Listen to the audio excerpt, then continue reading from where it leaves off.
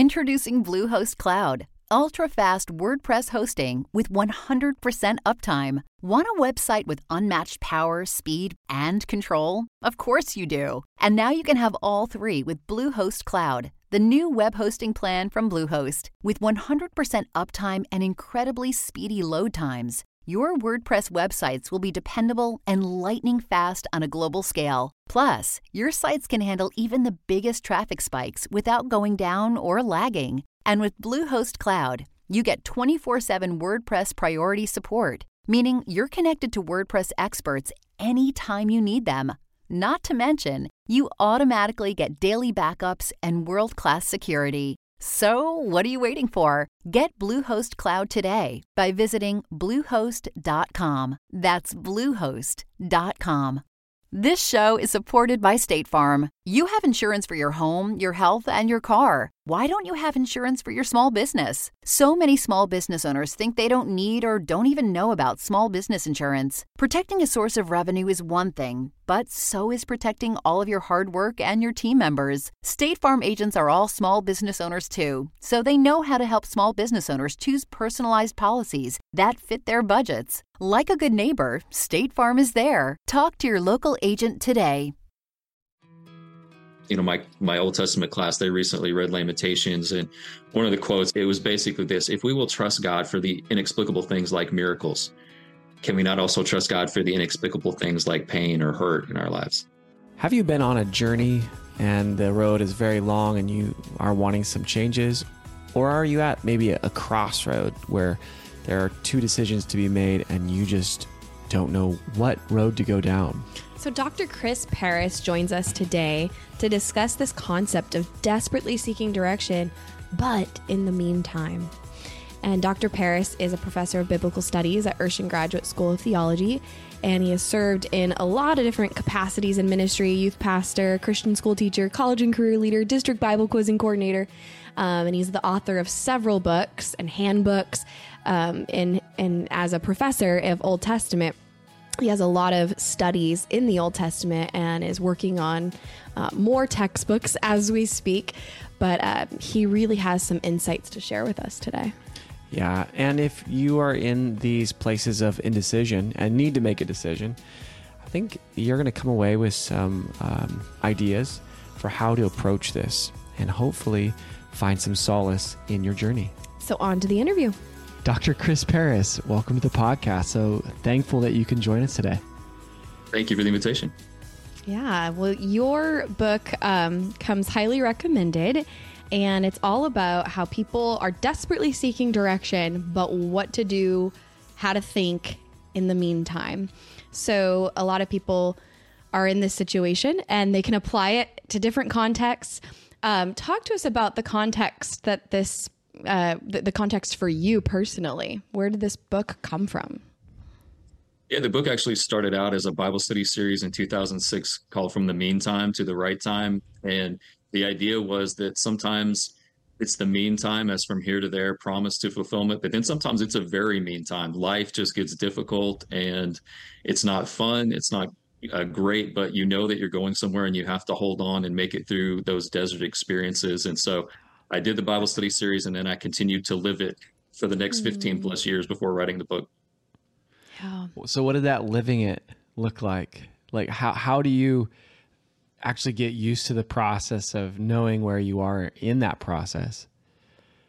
Yeah, one of the big things that the book tries to teach is we don't just find the will of God, but we prove it. So some people think it's just a eureka moment. Oh, I'm there. I know what I'm supposed to do. And for me, I knew what I was supposed to do. I was getting a PhD, but that takes a long time. And I was learning in the meantime, from here to there, I want to enjoy life. My son was very young when I started my doctoral program. And so, in fact, when I started seminary, he was 18 months old. So I really wanted to enjoy life and not hurry through it, but you're trying to get through it. And then some meantimes crop up.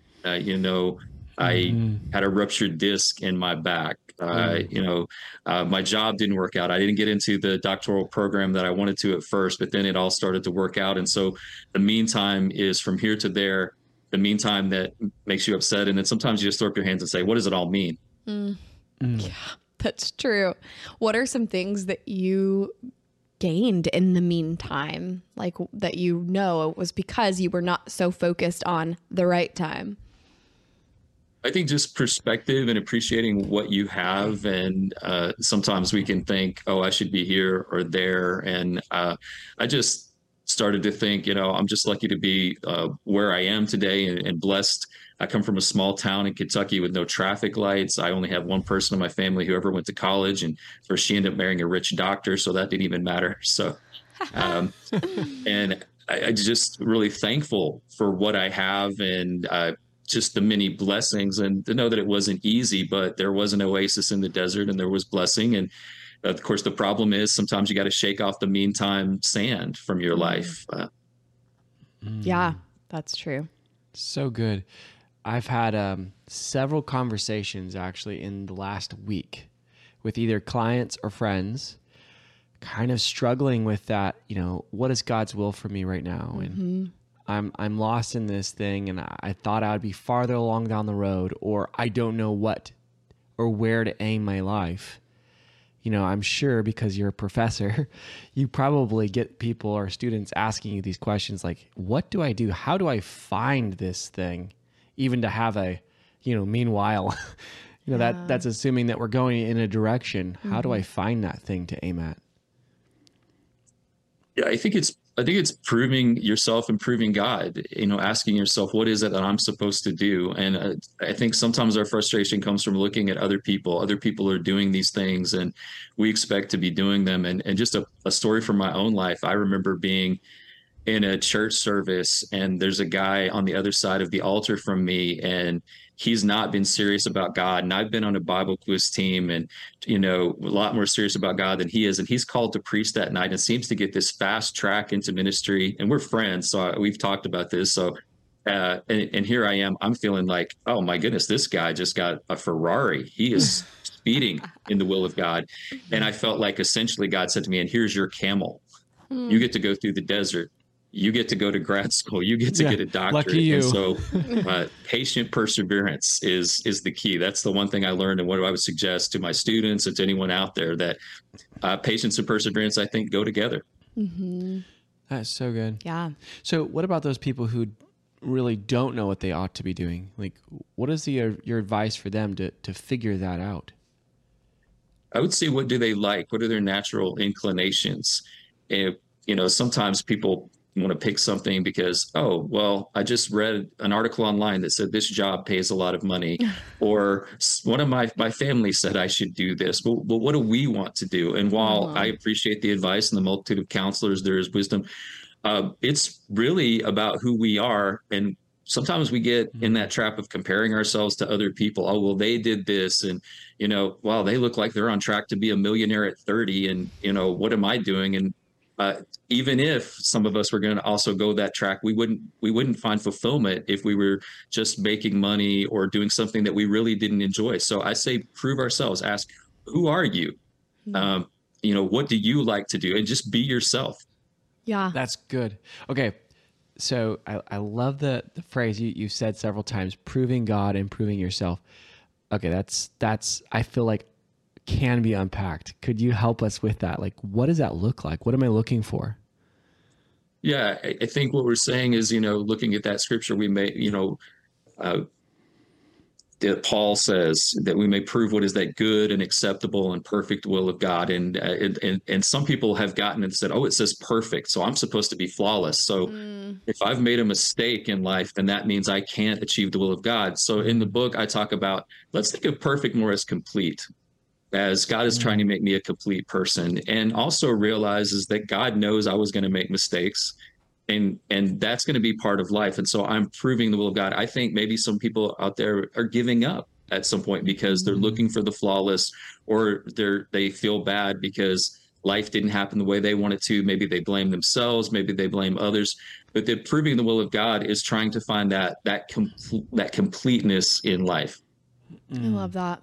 It's wholeness, which essentially is holiness, and that's becoming more and more like Christ. So if you're pursuing that path of completeness, you're on the right track. Yeah, and it reminds me of the word shalom. It doesn't just mean peace, but it means wholeness. And so if you really want to have peace, that's what you're looking for. Hey guys, we've got an exciting announcement that's bound to set your hearts on fire. As you know, we believe in the kind of relationships where conversations about sensitive topics like sex and intimacy can happen with ease. But after conversations and sessions with so many of you, we know that people carry barriers and misconceptions about these topics, and it's often rooted in childhood or personal beliefs about the Bible and sex. But don't you worry, we have something incredible coming your way. It's time to take your marriage to a whole new level. Introducing the Eros Conference. Eros, derived from the Greek word for erotic love, is the passionate, sensual, and romantic love that fuels the fire of intimacy between a husband and wife. It's the kind of love that intensifies with selflessness and diminishes with selfishness. It's a love that reflects our Creator. God uses marriage and sexuality as a parallel to demonstrate his love to the church. And we're here to help you understand that connection on a deeper level. So mark your calendars and get ready for an experience like no other. The Eros Conference is coming to 3 convenient locations in 2024, and trust me, you want to be there. First up, join us in Indianapolis on January 26th through 27th, 2024. It's going to be a memorable start to the year. Or if you want a hot summer vacay, pack your bags and head to the Gulf Coast. On June 21st and 22nd, 2024, we'll be in Biloxi, Mississippi. And finally, we're wrapping up our year in Houston on November 1st and 2nd, 2024. It's going to be a Texas-sized experience. All right, guys, so don't waste time. Your marriage deserves the best, and the Eros Conference is where it all begins. At Eros, we're going to bring you biblically based and scientifically sound tools. So join us because it's time to strengthen your emotional and sexual intimacy and feel more connected than ever. Just click the link in the show notes to register. We'll see you there. Let's talk about the prophetic and how that aligns with the will of God, practically speaking. A lot of people, probably your students, get, prophetic ministry in their lives, and they have people speaking over their lives. And so they know that they're holding on to this promise of God, but they don't know the timing. They don't know when it's going to happen. What direction can you give those people who are in that waiting room with a pretty specific promise? I say equip yourselves. No matter what you're doing, equip yourselves. And I'm reminded of the story where Elisha is near his death and he tells the king, go get arrows and shoot. And what does the king tell? What does the prophet tell him to do? Get your own arrows and shoot. Yeah. And the thing about the king is he knows the story. He says, my father, the chariots of Israel and the horsemen thereof. He knows that when Elijah died, Elisha got the double portion.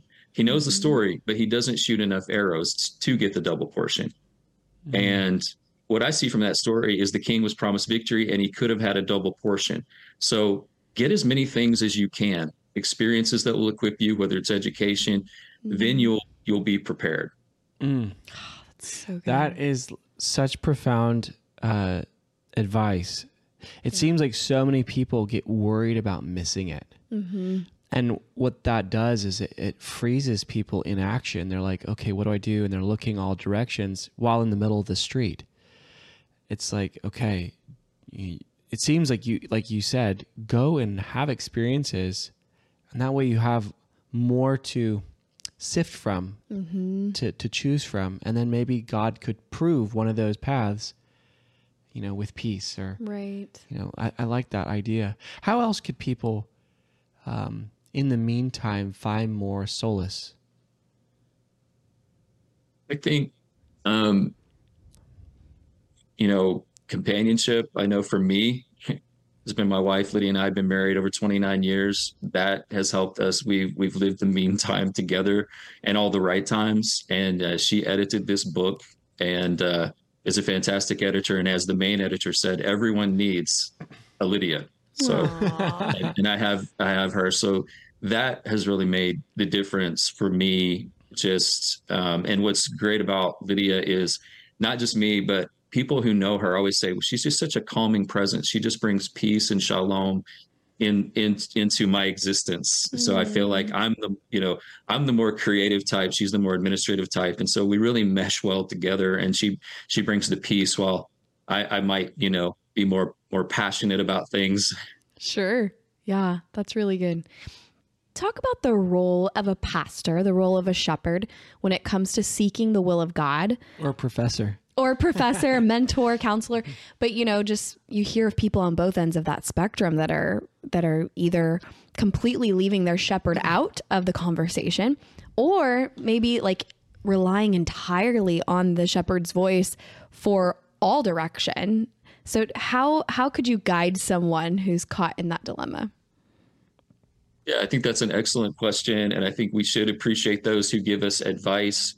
And sometimes it is spot on. And we're like, yes, that's exactly what I needed to hear. I've seen and observed other people on occasion, and it was like, I think a mentor or a leader meant well, but maybe they overstepped their bounds. And I really try to avoid that as a professor, telling people, oh, this is what you should do. I'm just here to present the opportunities, because a lot of students will come to me and they'll say, well, I could do X, Y, or Z.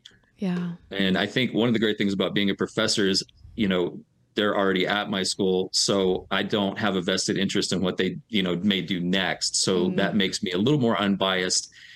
And sometimes even the greatest leaders are like, I really don't want to lose this wonderful person. Right.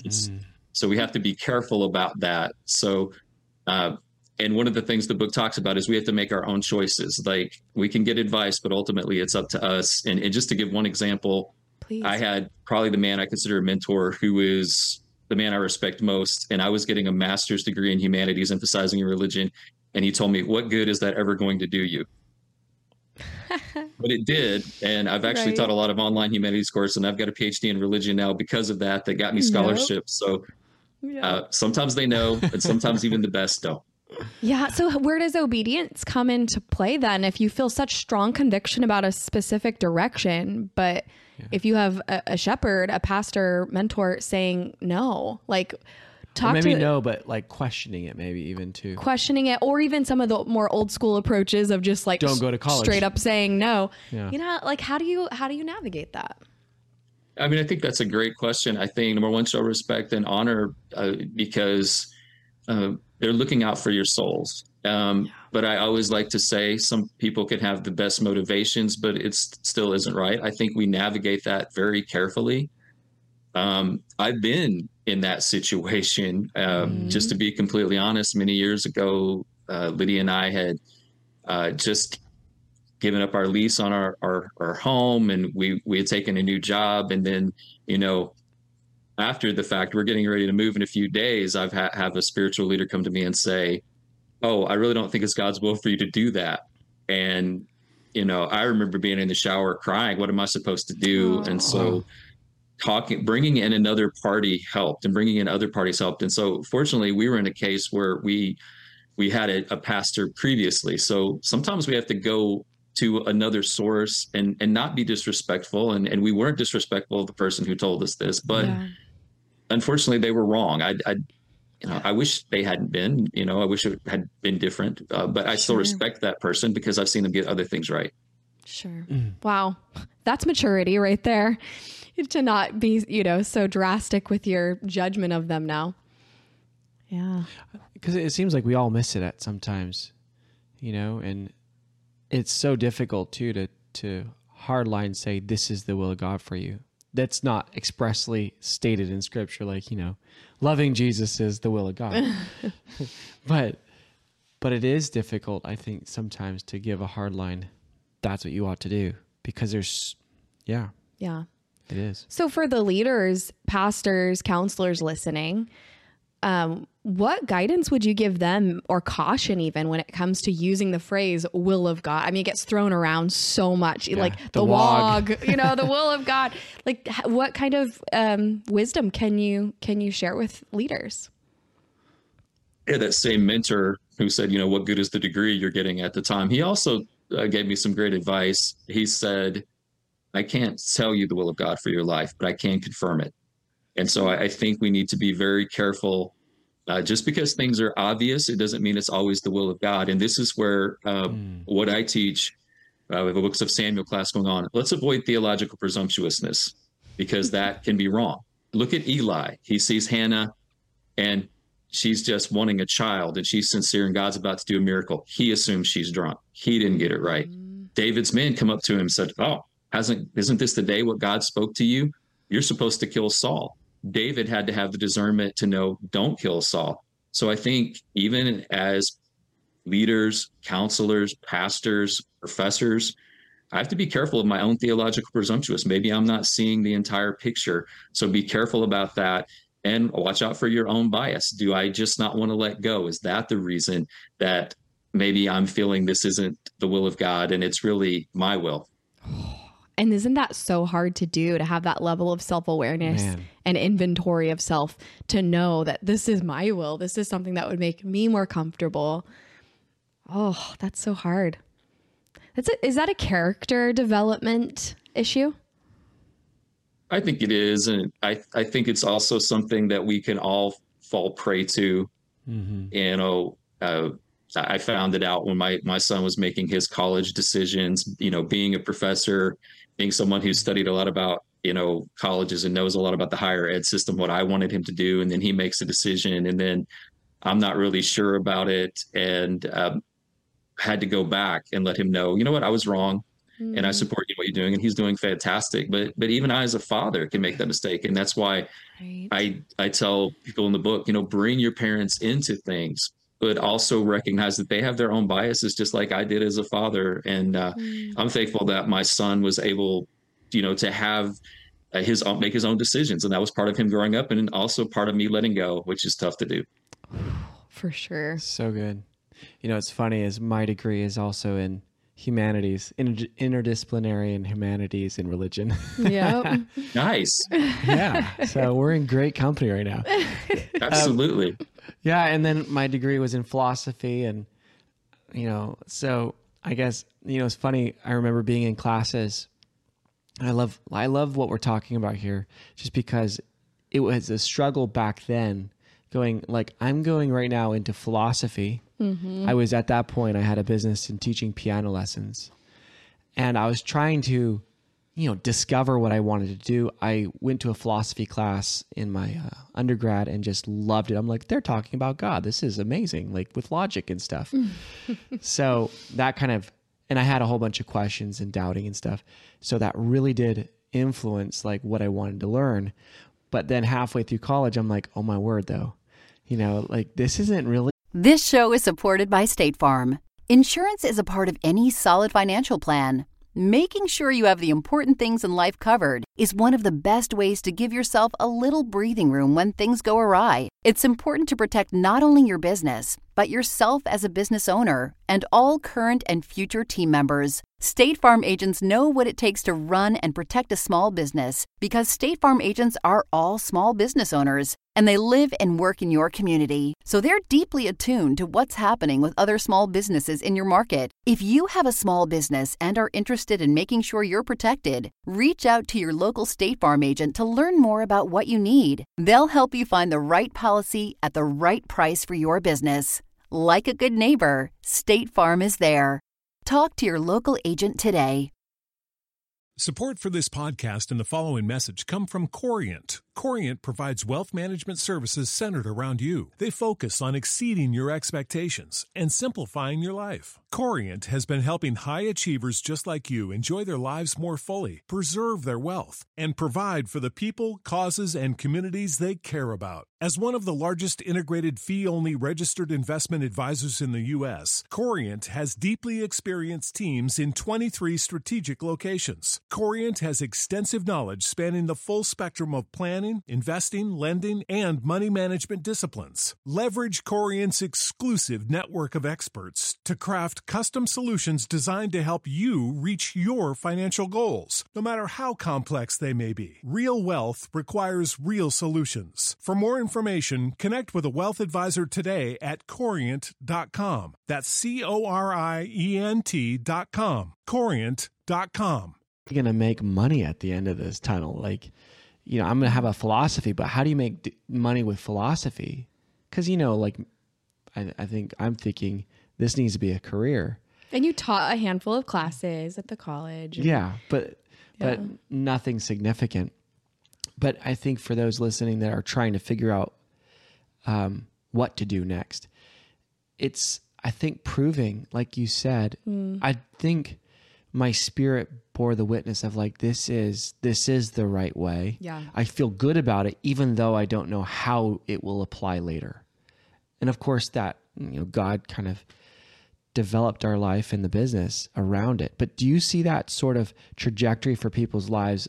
I'm sure you've walked now with countless students questioning, oh, I don't know what to do, but then staying in God's will and staying moving in that process. Do you see that that's how most people find their, mission in life? Yeah, absolutely. And I love the fact that you did a degree that some people say, well, what does that have to do with what you're doing now? And you're like saying, well, everything. Yes. Yep. Part of the problem that we see in the world today, and, higher ed has a lot of problems. We're seeing them just, it's been being laid bare for us. So it's not a perfect world. But some of our expectations are not really right either, because we're saying, okay, if I'm doing X, that should lead to Y job. And that's really not the way it works. There's so many skills and things that you learn. How can I say that this one class, which was maybe an elective that I just took for fun, what it adds to my life? Well, it actually may add a lot more, but we're looking for one-to-one correspondences. Well, this should lead me here, that should lead me there. That's why sometimes you find out just having these experiences are so much better for you, just walking the path. And you were like, well, I didn't exactly know where I was going, but I was still headed in the right direction. So as long as you're headed in the right direction and you're adding arrows to your quiver, that's great. Yes. So when a husband and wife are seeking the will of God together and earnestly proving the will of God together, but they come to maybe a stalemate where one thinks this is the will of God, and the other's like, no, I don't feel that. Don't use personal examples. I'm just joking. So whether from your personal examples or from those you've guided along the way, how would you guide them in navigating their conversations around it? I think that's an excellent question and highly relevant, because we can have opportunities that are different. And, I can only speak from my personal experience. When we moved to Cincinnati, I really felt like it was what we were supposed to do. And my wife was a little bit unsure. Of course, we're from the same small hometown. So, we've lived in major cities now, but we're both, small town people from Kentucky. So she trusted me in that. And a lot of times it's not just about who's making the decision, but who's providing the advice. So my wife ended up working for two chancellors at Vanderbilt University. So when we were making the move, because I was going to grad school, I'm like, you should totally apply for this job. This would be great for you. And she was like, well, I really don't know that I should do this. And so for me, I was giving her the confidence to do this. Mm-hmm. So I think if we can move forward in trust and confidence, that's great. Yeah. For me, it hasn't really been a contention, thankfully. Yeah. But I realize that can happen too. But I think if she had said no, I would have really taken myself back and say, do I really know? Let's take a second look. Yeah, that's really good. I can relate with a personal story, but as a teenager, watching my parents navigate a really hard decision. And so for those who are listening, if you know my parents, you know that my mom is the more outspoken one.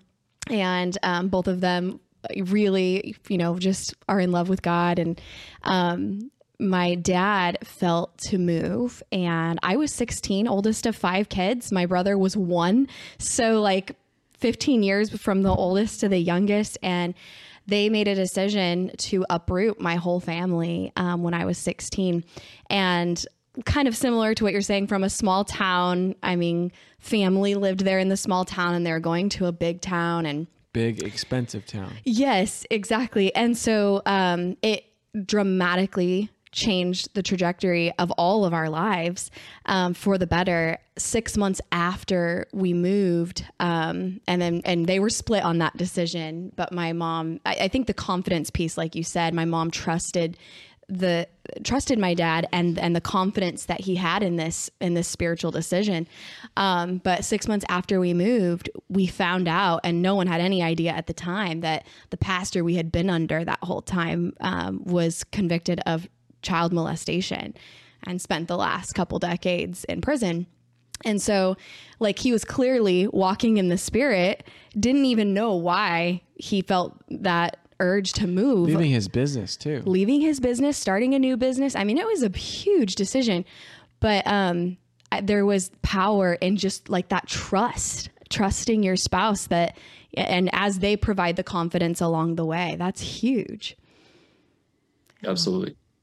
Yeah. Man, I think too, maybe for people that are having this like big, huge decision to make, knowing that, you know, it will be proven, you'll probably, I mean, along the way, that this was a good thing, but knowing too that this nothing has to be forever. Yeah. And things can be to try, like you said, go and try some things. And something might stick and you'll be like, hey, this is an interesting avenue to go explore. Yeah. I like that. What other things from the book would you want listeners to know regarding making decisions and, like you said, dusting off the sand of the dust that clings to you in the fog of war in life? But what else would you want people to understand or look out for? Think about all that you learn in the meantime when it is mean. And Joseph is one of the major examples from the book of being in the pit, in Potiphar's house, falsely accused, and in the prison. Sometimes when you're in the meantime, you feel like I'm not learning anything. And yet he was developing lots of skills and an awareness of what needed to be done. And he was actually saving his family. And, you know, he might have personally wanted to just stay with his father. If you're the favorite kid, I'll just stay here. I'll just do this. It would have been convenient, but it wouldn't have been right. I think we live in a culture of convenience, and it's really hard sometimes to get us out of that mindset of convenience. And I truly believe that sometimes God puts us in the meantime, makes life inconvenient to get us to where we need to be. Because if he didn't do that, we would never go on our own. Because I know sometimes I've gone through the will of God kicking and screaming, but I thank God I got there anyway. Man, that's good. I love that you bring up Joseph, because it definitely wasn't convenient for Joseph without the foresight of what God already knew was coming. Like, you're going to need to be ready to run Egypt.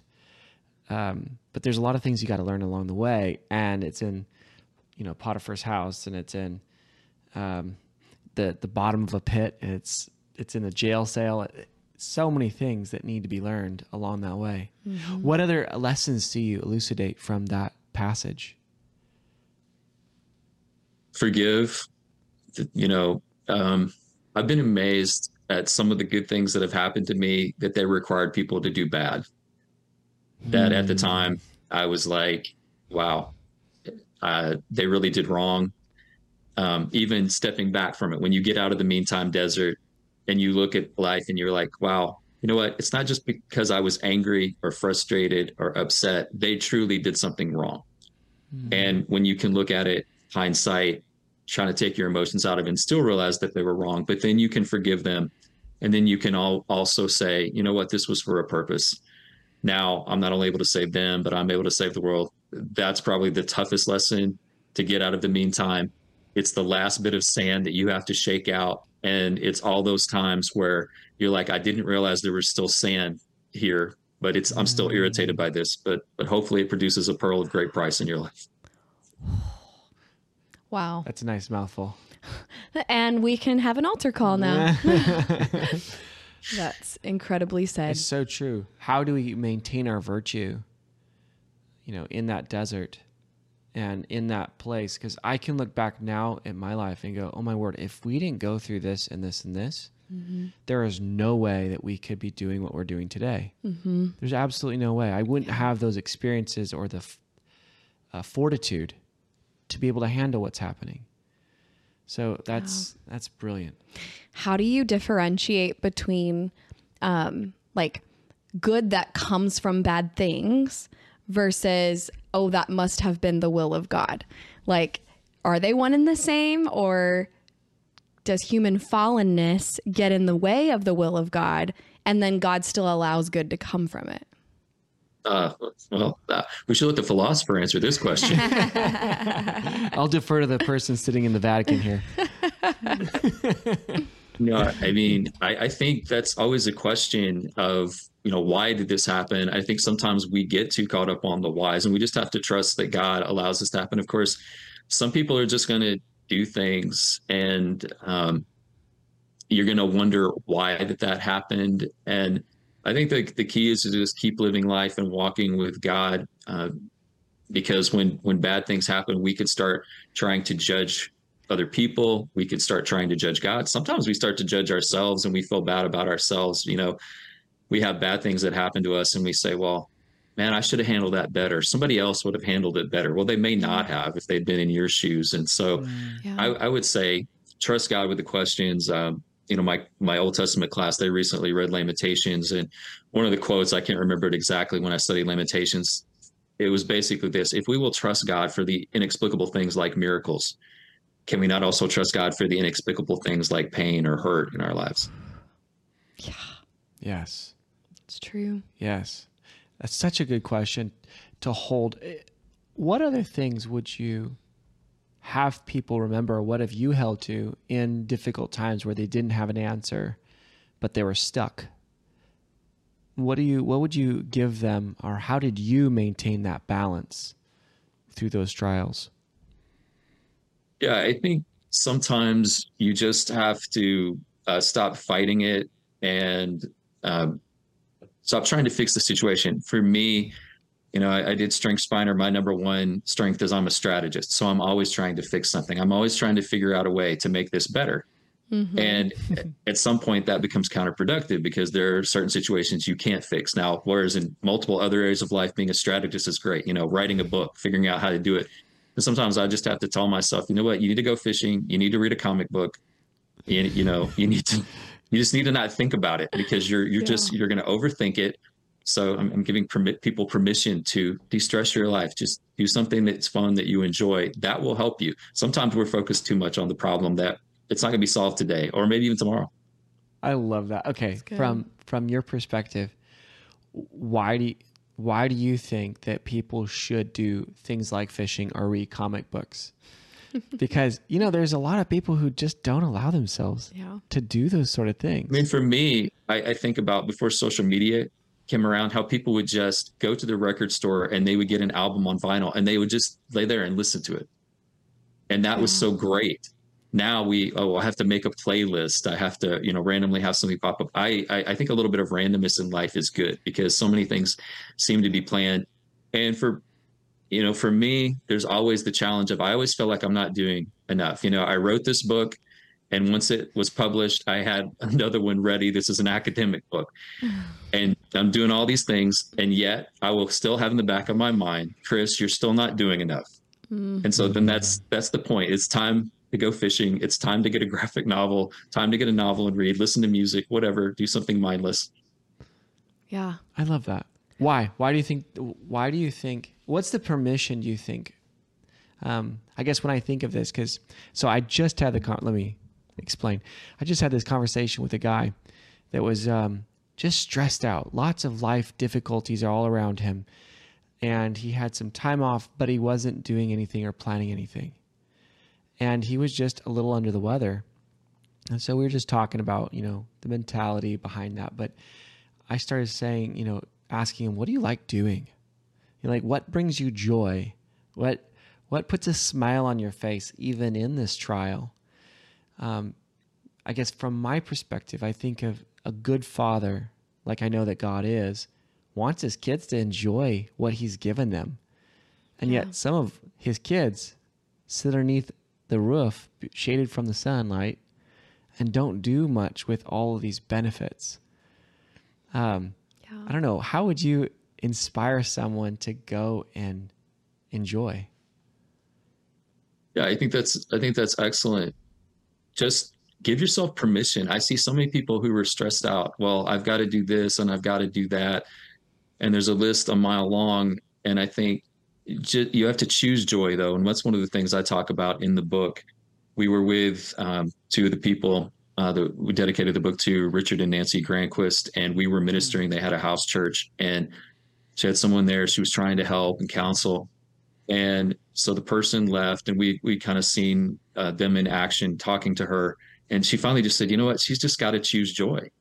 It has to be a choice. And I think sometimes we think that joy is automatically going to pop up into our lives. It's just we're going to happen upon joy. And sometimes you do. Sometimes just something great happens. It's like, wow, what a blessing from God. Eureka, we found it. But then there are other times we have to choose joy. True. Put yourself in the way of it so it hits you. Yeah. I mean, and sometimes you go through a trial and you're in no way happy about it. There's no positive emotion about it, but joy is a spiritual context. You can choose joy without being happy. Yeah, Absolutely. I think that is totally true. And I talk about happiness and what happens and one of the examples from the book is Ruth, or her hap was to light on a portion belonging to Boaz. And so when anybody else would read that, they were like, oh, it was just a chance encounter. Of course, we know it was the plan and will of God, and the joy that it brought both of them. And so I talk about a little in the book that Ruth is a woman who needs a second chance. And here is Boaz, who is a man willing to give her a second chance. And when you look at the story, Ruth is the one, she's kind of been the go-getter. I mean, she's gone against the grain of what society would say she'd do, gone back with her mother-in-law. She's a stranger in a strange land like Moses. Here's Boaz, Mr. By the book. I'm a farmer. I'm going to do this. And then as the relationship grows, he has to go and make sure it's all legally taken care of because he's the administrator. And whereas she's very different, but they work so well together. that's great. That is good. Man, so many lessons to take. I think they're fabulous life lessons here, because all of us are going to arrive at a place that we have to make choices and make decisions that are potentially life-altering, or some people need to make decisions that are life-altering. I think it's such a good book and discussion here for people who are at forks in the road, but also the people who have been on a long road with no forks for a long time, and they're looking for a fork. Like, where's the greener grass? Yeah. So this has been such a helpful conversation. Thank you so much. We're gonna before we close the episode, we're going to link your book in the show notes. Can you tell folks where to find it? It's from Pentecostal Publishing House, Pentecostal Resources Group. They will have the book. I think they recently changed their name. So Okay. the Desperately Seeking Direction will be there. All right. Desperately Seeking Direction. So we'll put that in the show notes so you guys have a link to it there. And now we're going to close out the episode the way that we close all of our episodes. And that's by asking you this question. Rewind back to your first couple years of marriage. And what advice do you wish you would have received? And fill in the blank, dear young married couple. Okay. What an excellent question.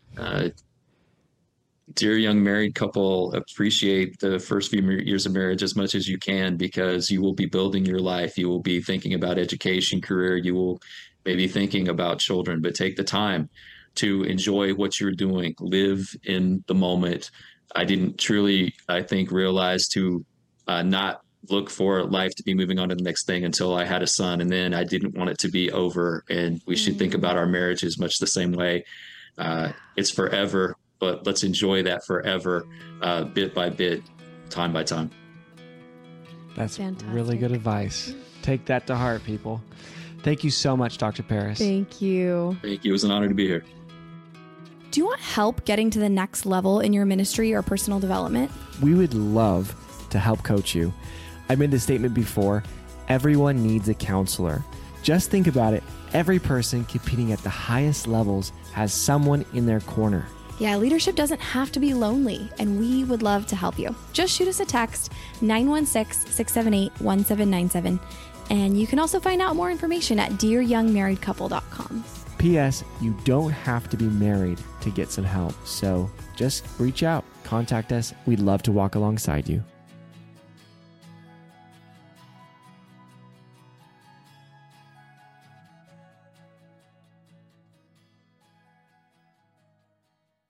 Thanks to State Farm for supporting this show and helping our listeners protect their businesses and lives. Like a good neighbor, State Farm is there. Talk to your local agent today.